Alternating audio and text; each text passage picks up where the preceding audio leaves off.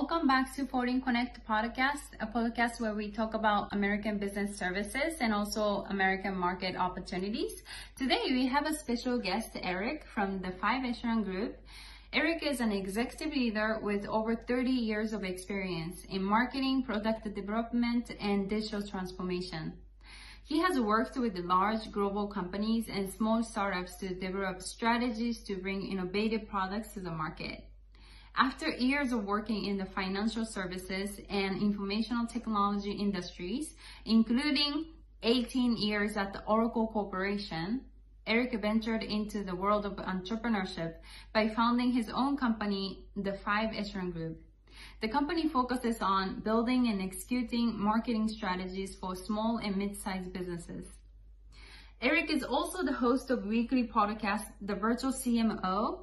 The show is geared toward marketing professionals looking for tactics and strategies to improve their company marketing trajectories.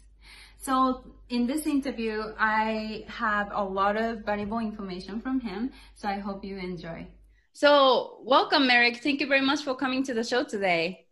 Thank you very much for having me. Yeah, I'm really excited. So today we prepared 3 questions that are commonly asked from my clients for American businesses like you. So I just wanted to ask you these 3 questions to get your opinion of this, okay? So the first one I wanted to ask today is, this is really big questions, honestly. What kind of market barrier do you see for Japanese companies to enter American market? Yeah, that's a great question. And I think this holds true not just for Japanese companies, but any company that's coming from outside the U.S. into the U.S. market. Mm-hmm. There are a lot of different ways that you can look at it, but I would break it down into really 3 different pieces, 3 different barriers that are in effect there. The first is probably a cultural barrier. Mm-hmm. Let me give you a great example of this, is that in my work, oftentimes I outsource certain things to different agencies, different people in other parts of the world. Mm-hmm. And somebody can write something in English, and it's perfectly grammatically correct for the country that they're in. Mm-hmm. But when you take that same piece of content and you give it to an American audience, they will immediately detect that it wasn't written locally. Mm-hmm. Just as Shakespeare was the English of his day, we look at that today and we say, yeah, it's awfully poetic, but it's not really the way we speak today. So that's just a simple example of culturally how things can be different.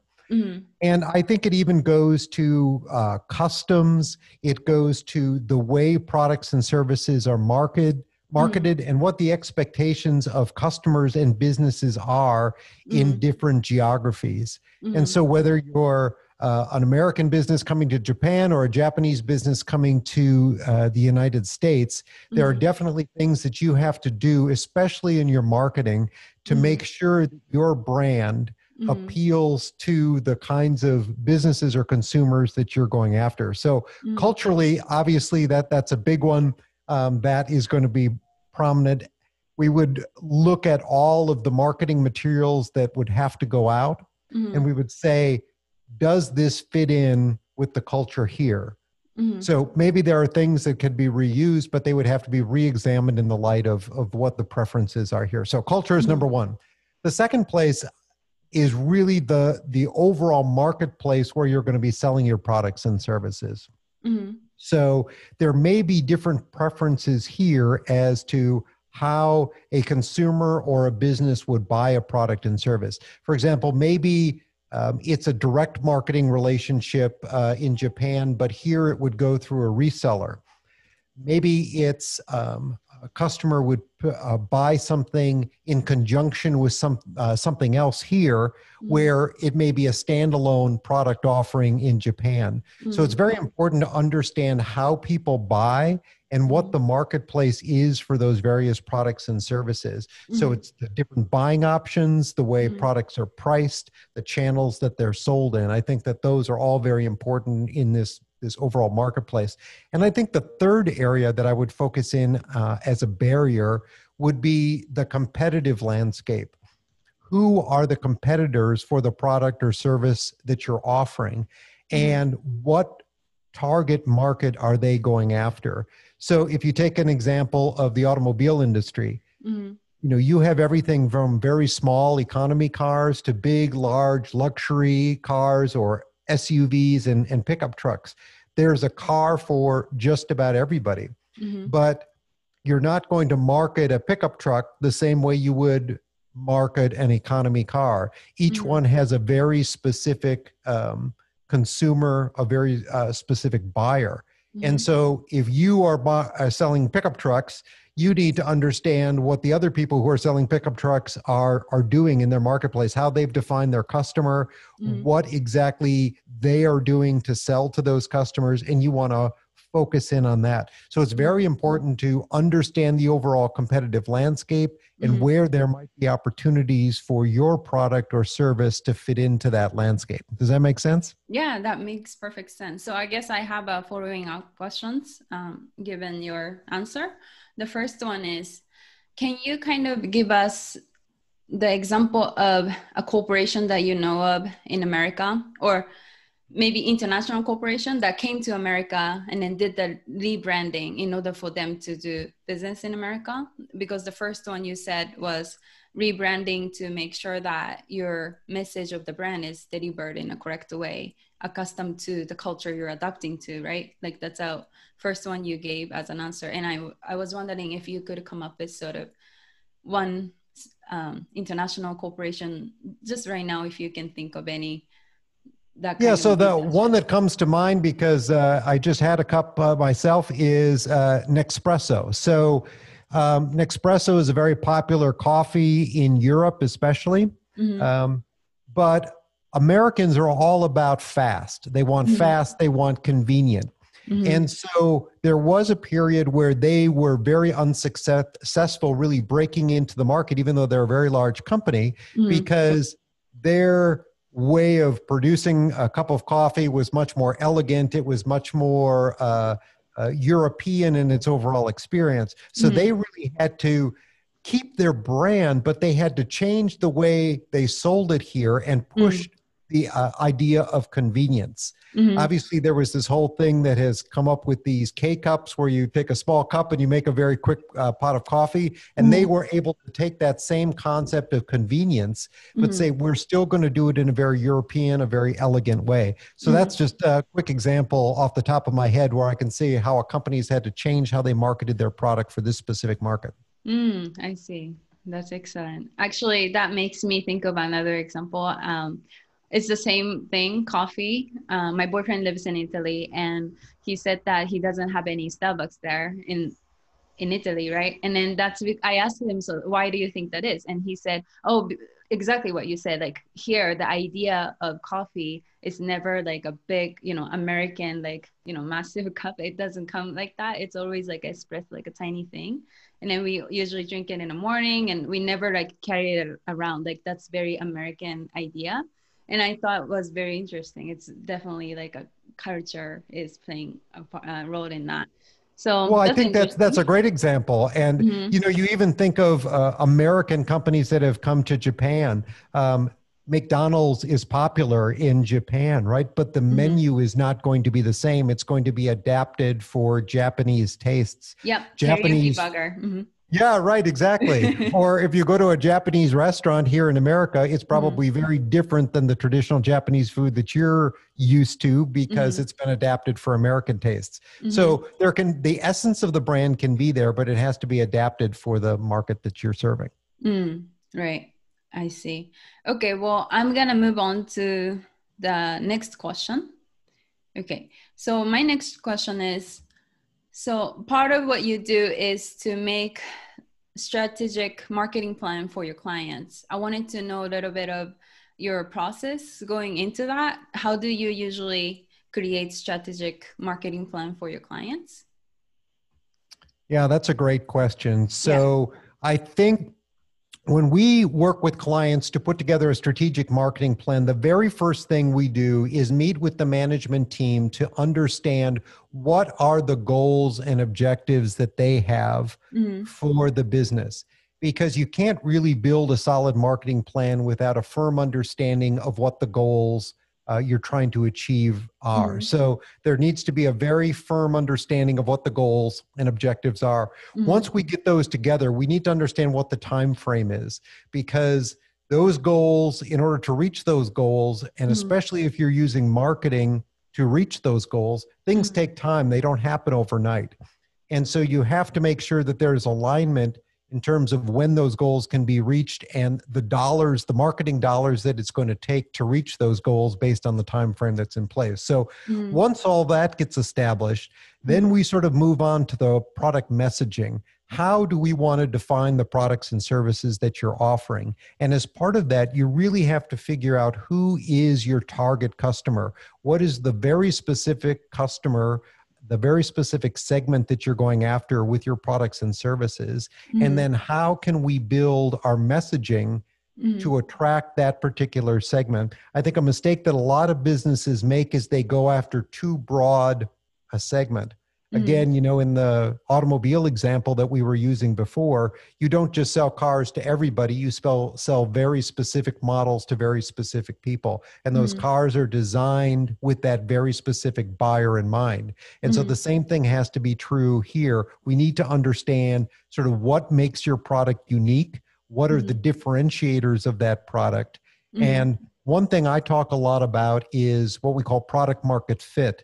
Where does that product fit into the marketplace? Is there an opening that that product can work its way into, or does there need to be some adjustment one way or to the other to find an opening for that product to be successful? So it's really putting all these things together and then figuring out that, yes, there is demand. We know who the target customer is, and then we build the messaging up around it. So once all of that is done, then we take a look at the brand itself and say, what do we need to do to raise the visibility of this brand? Do we need to make some refinements?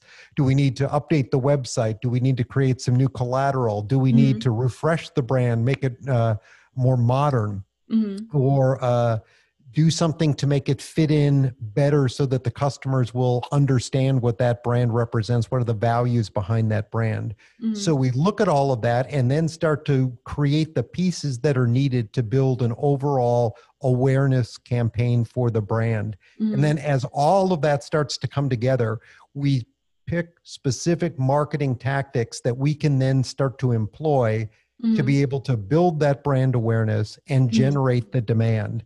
And then figure out how the company, once that demand starts coming in, is going to start fulfilling that demand, whether it's a product or service that, you know, is a simple point and click and you purchase it, or whether it's something that actually goes to a sales team where they then have to get some further sales people involved to actually sell and, you know, follow through and contract that particular product or service. So it's a process for sure. There's a lot of steps in there in order to build out that strategic plan. But if you take this step by step, then what you can do is you can create a plan that you can measure against. And when you can measure against a plan, that's when you can know if the money that you're spending is ultimately being successfully spent, because you can track it and monitor it and measure it. I see. That's really promising that you provide all this turnkey solution at one stop. That's really cool. Okay, well, I have a following up questions to your process then. It seems like your process involves a lot of research phases, right? Can you kind of sort of elaborate how the research is done usually? Is there a process for researching as well? Yeah, so again, it really depends on the product segment or the industry that the business is in. Because obviously myself or others, we are not experienced in every single industry out there. So what has to happen is we have to become educated on the industry that we're going after. We have to understand who the competitors are. And then what we can do is, once we get an overview of what the product and service is, what the overall industry is, then we can go off on our own and bring in either outside resources if needed, or do the research, because there's so much information out there to be able to then figure out what are the different pieces that we need to pull together. So it sounds like a huge work effort, but once you get that foundation in place, once we get that understanding of the products and services, the industry and the competitors, we can go off and do a lot of that research on our own. Nice. Okay. So I'm going to actually move on to the third question. I think this is going to be actually a big question for many Japanese companies because the term CMO, the one that use, I think it's not very used here. So I think this is going to be very interesting. So essentially you describe yourself as virtual CMO or CMO, right? Like hired CMO. Can you kind of describe what CMO is first? Yeah, so not every business has a CMO for sure. So a CMO means a chief marketing officer. It Mm-hmm. just means the person ultimately responsible for building the marketing strategy Mm, and then getting that strategy executed. mm, So most large corporations, they will have a chief marketing officer. mm-hmm, Many mid-sized corporations will have that as well. As you mm-hmm, get into smaller corporations, maybe it would be a vice president of marketing or a mm, senior marketing manager or marketing mm-hmm, director. So it could have various titles, mm-hmm, but for the sake of, my business and the way I talk about it in the market, mm-hmm, it is a chief marketing officer, the person mm-hmm, who's responsible for building out that strategy. mm-hmm, And the difference, I think, in terms of what I tend to talk about with my clients mm-hmm, is as a virtual CMO, mm-hmm, what I do is I come into the marketplace and say, mm-hmm, okay, you are a business that is looking for the services of a mm-hmm, marketing expert, somebody mm-hmm, to help you put together a strategy, somebody to help craft that plan, and then knowing the expertise that's in the market, mm-hmm, helping coordinate the relationship with all the different vendors that are going to be required then to mm-hmm, actually execute that plan. mm-hmm, That's what a virtual CMO does. It's not a full-time employee. It's not mm-hmm, somebody who is brought on board to the company as a full-time. It's mm-hmm, somebody who works there part-time. mm-hmm, Uh, but it's excellent for companies who are looking to get expertise in a mm-hmm, marketplace, mm-hmm, somebody who has the connection, somebody who has the experience, mm-hmm, but doesn't necessarily want to bring on a full-time employee onto the payroll. And for some companies, it's a transition as well. Maybe as they're entering a market, mm-hmm, down the road, they will want to have a full-time employee, but maybe mm-hmm, they want somebody to get the strategy in place, get things moving while they get their operations set up and get mm-hmm, a firm foundation in place. So it mm-hmm, can also work that way as well. But it's really designed to help companies get that foundation and then start executing it. mm-hmm, Because marketing is complicated. If you think about mm-hmm, all the different things that need to be done, whether it's mm-hmm, your digital presence, your mm-hmm, website, all the social media channels, mm-hmm, videos that need to be created. We're in a world of content marketing right now, which is mm-hmm. you trying to attract leads to your website Yep. without having to spend a lot of money to do that. It's Mm-hmm, a lot of work to create all of that material. mm-hmm, It's more than a full-time job for mm-hmm, somebody. It's a team of people, especially if you want to do it right. And what mm-hmm, I find a lot of companies do in error is mm-hmm, they take on too much themselves. They hire mm-hmm, on a couple junior level people to mm-hmm, execute some of these marketing tactics. And mm-hmm, what happens is maybe they're okay at doing specific things, but they mm-hmm, don't really have a lot of experience or guidance to know where to go with it. mm-hmm, And so what happens is they're able to put some marketing out into the marketplace, mm-hmm, but it's not with any specific goals or objectives that really drive the business forward. And what mm-hmm, happens is you end up wasting time, you end up wasting money, and mm-hmm, especially for businesses that are trying to set up operations here in the mm-hmm. United States, you don't have a lot of time, right? That's a Right. big investment for a company to start to Mm-hmm, open up a new presence in a new market. So you mm-hmm, want to get things going as quickly as possible. mm-hmm, So having someone with experience, having a firm that can help you because they have the connections, they know the resources, they know the vendors to go to get things done quickly, mm-hmm, efficiently, and within budget is one of the real things that we try to offer to the marketplace. And mm-hmm. one of the things that I think businesses look to us to help them do to be successful. I see. So I think there's still a lot more questions to it because the term itself is kind of new to some of us. So that being said, I also want to know what are the qualifications do you think makes someone a good CMO? What are the things do you think people should look for when we are hiring for CMO? Sorry. Yeah. I think it's good because too often I think when when there's a hiring process in place, somebody will say, well, let's keep going with our automobile example. So if I'm an automobile maker, I say, well, I want somebody who has experience marketing automobiles. Well, there are a certain number of those people out there, right? But the world isn't full of them. That's a very specific set of people. What I believe is more important when you are looking for somebody to help you with your marketing is, do they have experience helping market to other businesses, or do they have experience marketing to consumers? Because that is really the big differentiator, I think, in skill sets. There's a lot of commonality between marketing one industry versus another, but there are a lot of differences between marketing to a business versus marketing to a consumer. And what I mean by that is that when you're marketing to a consumer, oftentimes that's a fairly short sales cycle. There tends to be a lot of upfront work to raise awareness, to get people interested in your products and services, but buying it is usually a credit card transaction or a click or whatnot. Most purchases are very quick. When you're talking about businesses, these tend to be larger dollar transactions, many of which have long sales cycles because they have to go through a contracting process. Maybe there are multiple sign-offs that are required within an organization to get approval to buy something. And so there's a lot more relationship management that is involved in a business-to-business transaction. And so in marketing, we talk about a buyer's journey.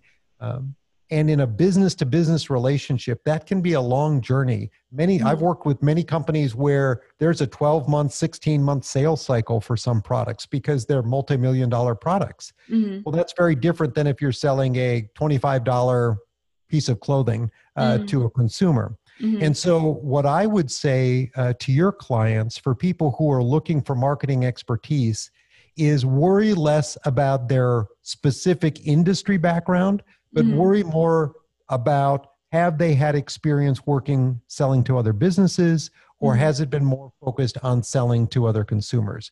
Because that's a pretty different skill set. You will market very differently to each of those groups. That makes a lot of sense. Well, I think that summarizes my questions of the day today. So I very much thank you for coming onto my show. And finally, before I let you go, can you tell us where people can find you, your website and social media, everything? Absolutely. Well, first of all, thank you very much for having me as a guest. It's been a real pleasure to talk to you and your audience. So again, my name was Eric Dickman, and my company is called the 5 Echelon Group. And we can be found at the web at 5echelon.com. And I can be found on LinkedIn at Eric Dickman, E. Dickman on LinkedIn, and E. Dickman on Twitter as well. So any of those are quick and easy ways to find me.